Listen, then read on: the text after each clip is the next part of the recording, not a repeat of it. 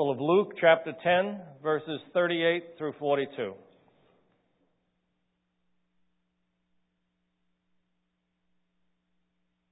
As Jesus and his disciples were on their way, he came to a village where a woman named Martha opened her home to him. She had a sister called Mary, who sat at the Lord's feet listening to what he said. But Martha was distracted by all the preparations that had to be made.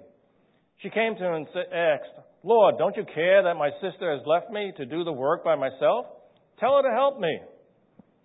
"Martha, Martha," the Lord answered, "you are worried about and upset about many things, but only one thing is needed. Mary has chosen what is better, and it will not be taken away from her." May God be pleased with the reading of his word. Please be seated.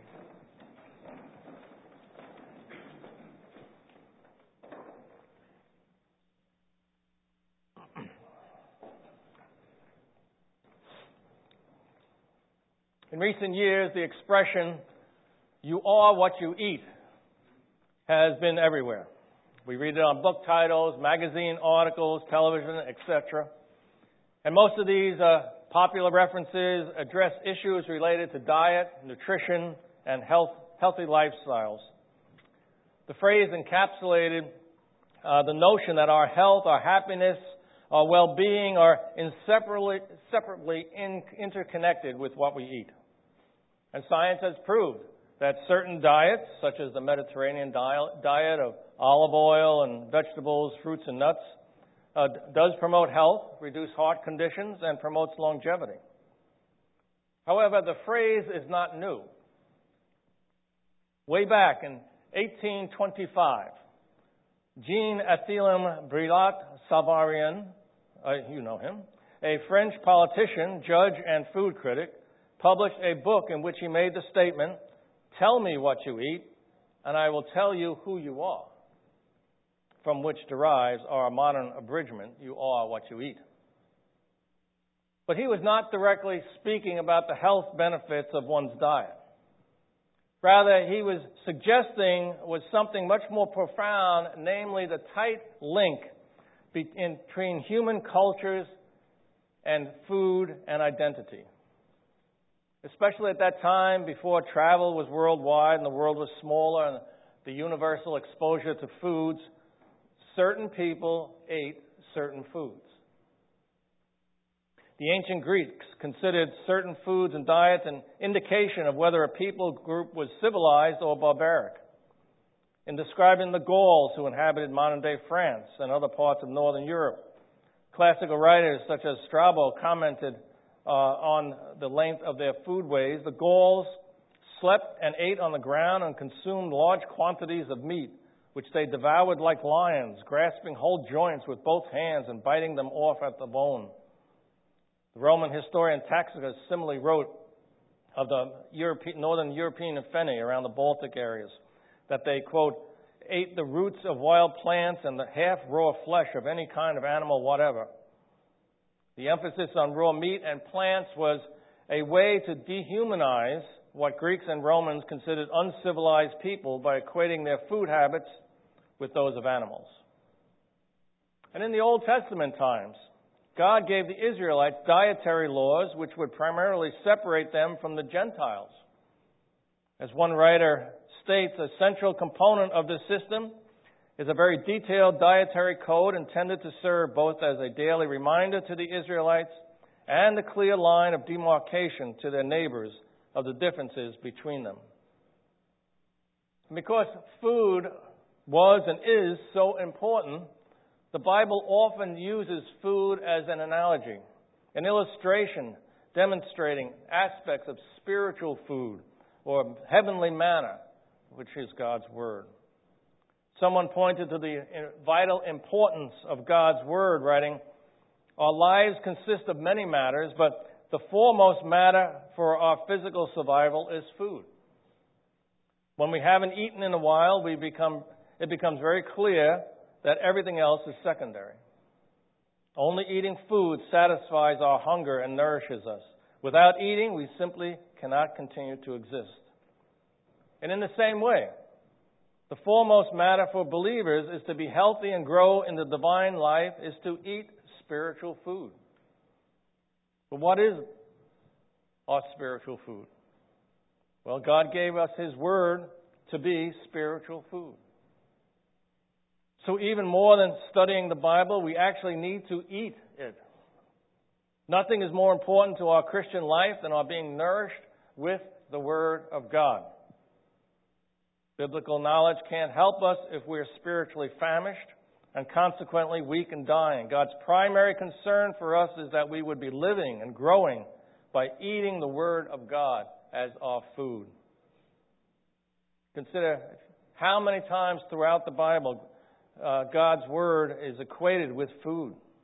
Just one example, Deuteronomy 8:4, which Jesus quotes in the wilderness in his battle with Satan. It is written, "Man does not live by bread alone, but by every word that comes from the mouth of God."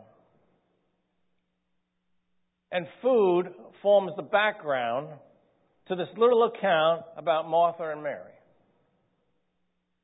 Jesus is traveling to Jerusalem with his disciples, and he comes upon this village, which elsewhere is called Bethany. It is here, excuse me. It is here that he meets two sisters, Martha and Mary. Later in the Gospel of John, we discover that they also had at least one brother, Lazarus.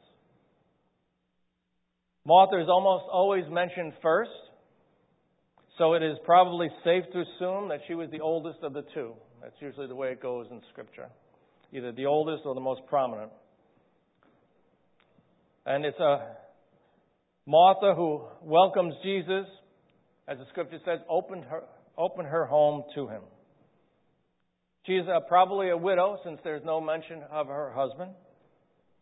And one thing is definite, Martha was a most hospitable hostess. It appears she immediately started to prepare food for Jesus and his 12 disciples. Don't you know that, lady, when people just show up? Oh, yeah, and I have my friends with me. She did it without hesitation. Mary, on the other hand, sat at the Lord's feet listening to what he said. Her heart, her soul, her mind is hungry, and she must voraciously eat his every word. And such action gives us insight into her heart's hunger to hear the words of the Master. Joanna Weaver, in her book, Having a Mary Heart in a Martha World, humorously describes the difference between the two sisters as this: Mary's bent was to meander through life, pausing to smell the roses. Martha was more likely to pick the roses, quickly cut the stems off on an angle, and arrange them in a vase with baby breaths and ferns. Martha was the Martha Stewart of Bethany. But in another important sense, this was a highly unusual scene. Culturally, sitting at the feet of a teacher was the position of a disciple, a student. And at that time, women were not encouraged and often prohibited from such a place. In fact, some later Jewish rabbis were so harsh that they wrote, quote, "The words of the Torah should be burned rather than entrusted to women." And another wrote that even if they were taught, and even though that she earns a reward, the sages have commanded that a man shall not teach his daughter Torah, because most women are not intellectually capable of study, but render words of Torah nonsense because of their ignorance. Don't shoot the messenger, I'm just quoting. But Jesus once again breaks down cultural barriers and permits Mary to sit in the place of a disciple to listen to his teaching. And it's this type of behavior all along that made Jesus a radical in the eyes of the religious leaders. He healed on the Sabbath. He touched the leper. He spoke to a Samaritan woman. He ate with sinners, and here he not only permits but applauds Mary's position at his feet as a disciple. Throughout Jesus' life, we see how he valued women and elevated their status by breaking down discriminatory social norms of the day. Gretchen Gabelin Hull makes that point. She says, quote, The message of this familiar story was and is revolutionary because it taught that women should prefer studying theology over preoccupation with chores. That is not to say that Scripture demeans homemaking, but in this crucial passage, Jesus taught that following Him must take priority and that learning about Him is the most important occupation in life. If Jesus had wished to teach that studying theology is a male prerogative, this would have been an ideal place to do that. He could have said, "Yes, Mary, you must go and help Martha. It's inappropriate for you to be here with men." Yet Jesus did just the opposite. And the text goes on, but Martha was distracted by all the preparations that had to be made. She came to him and asked, "Lord, don't you care that my sister has left me to do the work by myself? Tell her to help me." And Martha had a servant's heart, and she sought to use her talent in making Jesus and the others well cared for. That was all commendable. The Scriptures, both Old and New, put a premium on service and hospitality. But the key word here is distracted. It means just what we think it means, to be drawn away, to be overoccupied, too busy. And it also indicates that Martha wanted one thing, but was distracted by something else. Drawn away by something else. Apparently, Martha wanted to sit and listen also, but allowed her service to trump that desire. What started out well for Martha, her desire to serve, was turning into frustration and anger. And she felt abandoned by her sister. It appears that Mary had started to help Martha at one point. One can imagine when Jesus and the disciples came in that the ladies ran out and started cooking up whatever they cooked up really quick in those days. But as soon as Jesus started to speak, Mary left Martha and took her position at the feet of Jesus. Finally, Martha had had enough. Her anger, frustration boiled over, and she stepped right up to Jesus, interrupting him to complain. Think of that something like if Helen just came walking up here while I'm preaching, "Bob, you're preaching too long. I have the hot lunch ready in the ram room, and I need the deaconess's help, so end it now and tell him to come out here and help me." Now, if that happened, I'm sure that would be remembered far more than the sermon I was preaching. Remember that day when Helen got up there? You know. But that was the type of shock that this would have been to interrupt the teacher. Not only does Martha complain loudly about it being unfair that she has to do all the work, but she has the audacity to tell Jesus what to do. "Don't you care? Tell her to help me." Ouch. You see what anger can do? It blinds you to the reality of what's happening. Bite your tongue, Martha. You have just reproached and given a command to the Messiah. I mean, she even addressed him as Lord, but wanted to control the situation. And in her eyes, he was not being fair. At this point, Jesus gives a tender rebuke to Martha. It would have been very interesting to know just how he says this. It was Martha complaining so loudly that he's like, "Martha, Martha!" Trying to get her attention, kind of slap her. "Wake up!" I think it's probably much more tender. Just tilting his head and saying, "Martha, Martha. You are worried and upset about many things, but few things are needed, or indeed only one. Mary has chosen what is better, and it will not be taken away from her." Now we should keep in mind that Jesus loved Martha as much as he loved Mary. In fact, we're told this directly in John 11:5. Jesus loved Martha and her sister and Lazarus. And this was a gentle rebuke to Martha because she had lost sight of what mattered most. And sometimes in life, we settle for what is good rather than for what is best. And such is the case here. But Martha's service also revealed her sin in allowing worry and anxiety to keep her from what was best. Martha had become overwhelmed and allowed her busyness to rob her of the opportunity to draw closer to her Lord. On the other hand, Mary had chosen what is better, or the good portion. The word portion has to do with food. It was the best part of the meat. While Martha fussed about physical food, she was missing out on the good portion, or the spiritual food, which was Jesus' teaching. To listen to the words of Jesus is intimately connected to knowing the heart of Jesus. Jesus himself. Jesus would not take away that from Mary.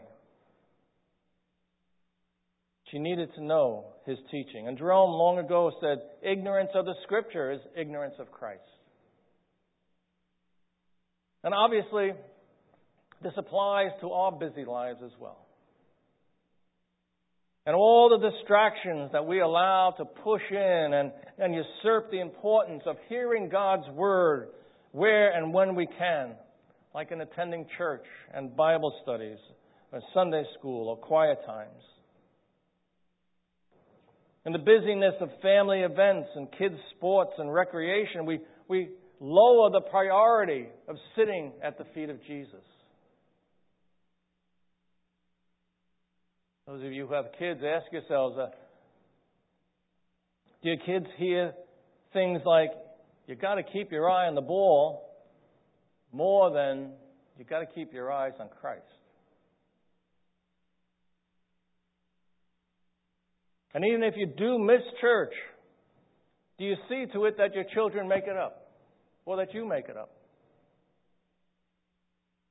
And by that I mean, do you maybe go to the YouTube and listen to the service you missed? Do you make sure you share a devotional with your younger kids, maybe before they go to bed that night? If your kids miss the meal, would you let them go hungry? Oh yeah, tomorrow you'll eat. Why let them miss a spiritual meal and think it's not important? She probably won't like this, but I'm going to use my daughter, Heather, as an example. She listens to my sermon, so I know I'm going to get it when I go out there. But she has two of my grandkids. Haley at 13 plays soccer on 2 teams, all right, school team and a travel team. Noah, 11, he's on a swim team and a travel team. So you parents who have kids involved in sports know that you become a taxi driver and you're like here, there, and everywhere. All right? And needless to say, a lot of that goes on, and trying to plan a meal is like impossible. But the kids got to eat. So Heather is very diligent in making sure that somehow or other, whether the car is flying by and you're throwing a sandwich out at them, or even now Helen and I are involved in bringing a packed lunch for Haley in between games, that they eat. Somehow, somewhere, that they eat. No matter how difficult it is, no matter how demanding the schedule, they get something to eat. It's a good thing. But Heather also works her schedule in regards to that spiritual meal. Now, unfortunately, some of the games are on Sunday, and they miss church. But she makes sure that they go to evening service at the church. Or she makes sure that they attend the youth group at church that week. Or she makes sure that they sit and they just have their study together. Because she doesn't want them to go hungry from God's Word. 1 Timothy 4:6 reads, "If you point these things out to the brothers and sisters, you will be a good minister of Christ Jesus, nourished on the truths of the faith and of the good teaching that you have followed. Nourished on God's Word, like a good meal, strengthens us to be good ministers of Christ Jesus. And we are all ministers of the gospel of reconciliation by God's grace and calling. As such, we should want to be the very best by desiring the very best. David Gooding points out, amid all life's duties and necessities, there is one supreme necessity which must always be given priority, and which, if circumstances compel us to choose, must be chosen to the exclusion of all others. That supreme necessity is to sit at the Lord's feet and listen to His Word. It must be so. If there is a Creator at all, and that Creator is prepared to visit us and speak to us, as in His incarnation He visited and spoke to Martha and Mary, then obviously it is our first duty as His creatures, as it ought to be our highest pleasure, to sit at His feet and listen to what He says. You see, there's a very subtle danger that we can fill our lives with service and allow service to become our focus rather than the one we serve.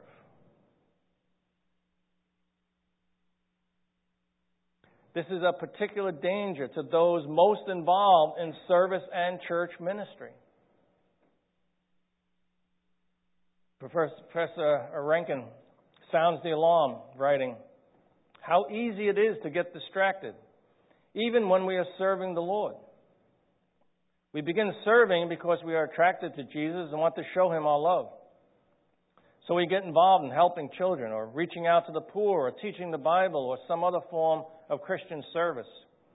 But soon we get distracted by the problems we have in ministry or even by the work of the ministry itself. Sometimes we even forget to pray for God's blessing, without which our service can accomplish nothing at all. Entire churches and denominations can drift into this era, becoming champions of the social gospel, of helps, while the relationship with Christ suffers and the gospel message of salvation is relegated to the periphery or forgotten entirely. Dallas Willard made a powerful and insightful statement when he said, "The greatest enemy of intimacy with God is service to God." Let me read that again. The greatest enemy of intimacy with God is service for God. We must be very careful that our service does not usurp the place of Christ, and developing a deeper relationship with Him through hearing His Word and studying His Word. Being in church and Sunday school is to sit at the feet of Jesus and allow the Word of God to feed you, to grow you, and to deepen your love for Jesus. The Apostle Peter exhorted believers to desire the Word, 1 Peter 2:2. Like newborn babies, crave pure spiritual milk, so that by it you may grow up in your salvation. Just as food is essential for a healthy physical life, God's Word is essential for a spiritually healthy life. Without it, a Christian can suffer from a failure to thrive syndrome, spiritual anorexia that leaves one stunted, immature, weak, and vulnerable to attack from the enemy. Hebrews 5:14, but solid food is for the mature, who by constant use have trained themselves to distinguish good from evil. You are what you eat. And by a daily, consistent diet of God's Word, you become spiritually mature and more like Christ. This is why God gave the church apostles and pastors and teachers to equip the saints, so that, as Paul writes in Ephesians 4, then we will no longer be infants, tossed back and forth by the waves and blown here and there by every wind of teaching and by the cunning and craftiness of people and their deceitful scheming. Instead, speaking the truth in love, we will grow to become, in every respect, the mature body of Him who is the head, that is Christ. Our goal is maturity in Christ. To have a robust spirituality and healthy spiritual life. And we can't get that unless we feed upon God's Word. You are what you eat. Martha and Mary both matured. Mary listened at the feet of Jesus and understood before all the others that Jesus was on His way to die. And later she anointed Him with oil in preparation for His burial. Mary listened as well and boldly proclaimed faith in the resurrection when they stood before Lazarus' tomb. Rankin again says, they believe these things because they both did the one thing that is needed, which is to listen to Jesus with the full attention of a loving heart. You know, that Frenchman was right. You can tell a great deal about a person and their culture by what they eat. A Christian, and usually only a Christian, eats a certain food, which he finds delicious and satisfying. And it's the Word of God. The psalmist wrote, the decrees of the Lord, they are sweeter than honey from the honeycomb. Such is God's Word. You are what you eat. So, Christian, what are you eating? Let's pray. Heavenly Father, we rejoice in You, and we thank You so much for Your Word. Your Word is life. And Heavenly Father, we pray that we would always be diligent students of Your Word, that we may know You better, that we may grow more intimate in our knowledge of You and closer to You. And in that way, Lord, our service will be effective. Help us to keep our priorities straight in this life, Lord. Help us never say we're too busy for You. We pray in Jesus' name, amen.